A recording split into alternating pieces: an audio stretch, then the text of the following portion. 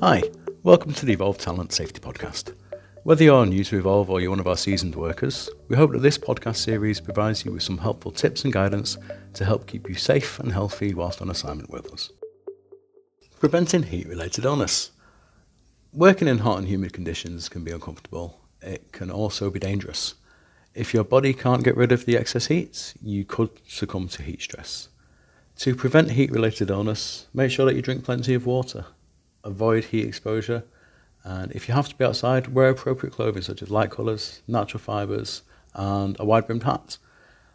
If you start to feel the effects of heat, move to a cooler place. Avoid using creams and ointments as they can keep the skin warm and moist, which can actually worsen the condition.